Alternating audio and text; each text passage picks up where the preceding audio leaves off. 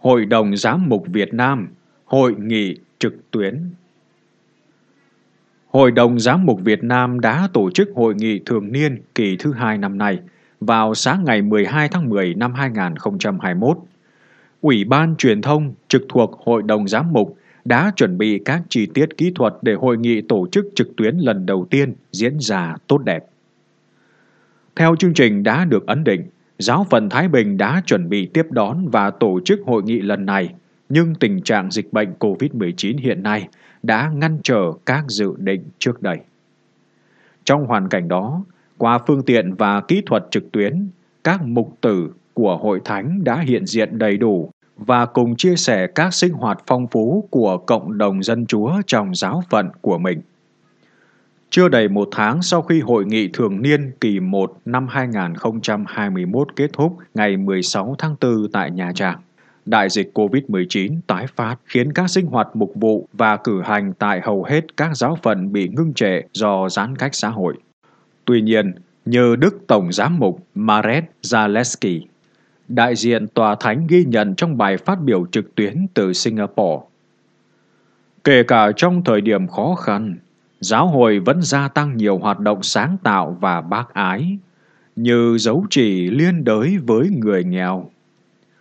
Tất cả các chia sẻ về sinh hoạt của 27 giáo phận đều nói lên những khó khăn và thách đố mục vụ trong thời gian vừa qua vì những giới hạn sinh hoạt cộng đoàn. Nhưng trong chính giai đoạn này, Thiên Chúa đã ban tặng cho dân Chúa tại Việt Nam những cơ hội lịch sử để cùng dấn thân cho anh chị em mình trong mọi hoàn cảnh, cứu trợ lương thực và thực phẩm, chung tay với Hội đồng Giám mục thực hiện chương trình Thương Quá Sài Gòn ơi, chăm sóc bệnh nhân COVID-19 tại khu cách ly tập trung, bệnh viện điều trị COVID-19,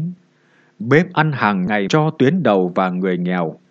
phát thuốc và nhu yếu phẩm tại nhà và trên các nẻo đường. Hội nghị ghi nhận chứng từ đức ái sống động của dân Chúa trong thời gian qua, đồng thời cũng chia sẻ những thách đố trong đời sống đức tin suốt thời gian giãn cách xã hội vừa qua và hành trình khó khăn phía trước. Hội đồng Giám mục gửi đến cộng đồng dân Chúa những tâm tình mục tử và hướng dẫn đức tin trong thư mục vụ sẽ được phổ biến. Cụ thể, Hội đồng Giám mục đã chọn Chúa Nhật ngày 17 tháng 10 năm nay để Giáo hội Việt Nam cùng nhau cử hành ngày cầu nguyện xin ơn chữa lành trong thời gian đại dịch. Các chương trình cử hành ở giáo phận sẽ được quý đức cha giáo phận hướng dẫn cụ thể. Tiếp đến, ngày thứ Sáu, 22 tháng 10 cũng được chọn làm ngày giữ chay theo tinh thần của ngày thứ Sáu tuần thánh. Qua đó mời gọi các Kitô hữu thực thi một việc bác ái giúp nạn nhân đại dịch.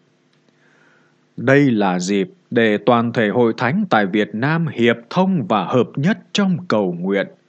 khẩn khoản nài xin cho đại dịch chóng qua và mọi người được tiếp tục vui hưởng cuộc sống an lành. Hội nghị cũng trao đổi về tiến trình và những ưu tiên của Thượng Hội đồng Giám mục, đang mời gọi các giáo hội địa phương cùng hướng đến một hội thánh mang tính hiệp hành. Hội nghị trực tuyến lần đầu tiên của Hội đồng Giám mục Việt Nam đã mang lại cuộc gặp gỡ và chia sẻ vượt trên những giới hạn của đại dịch và giãn cách. Và cho dù chương trình nghị sự trực tuyến giới hạn những tiếp cận thông thường vốn có tại các hội nghị thường niên,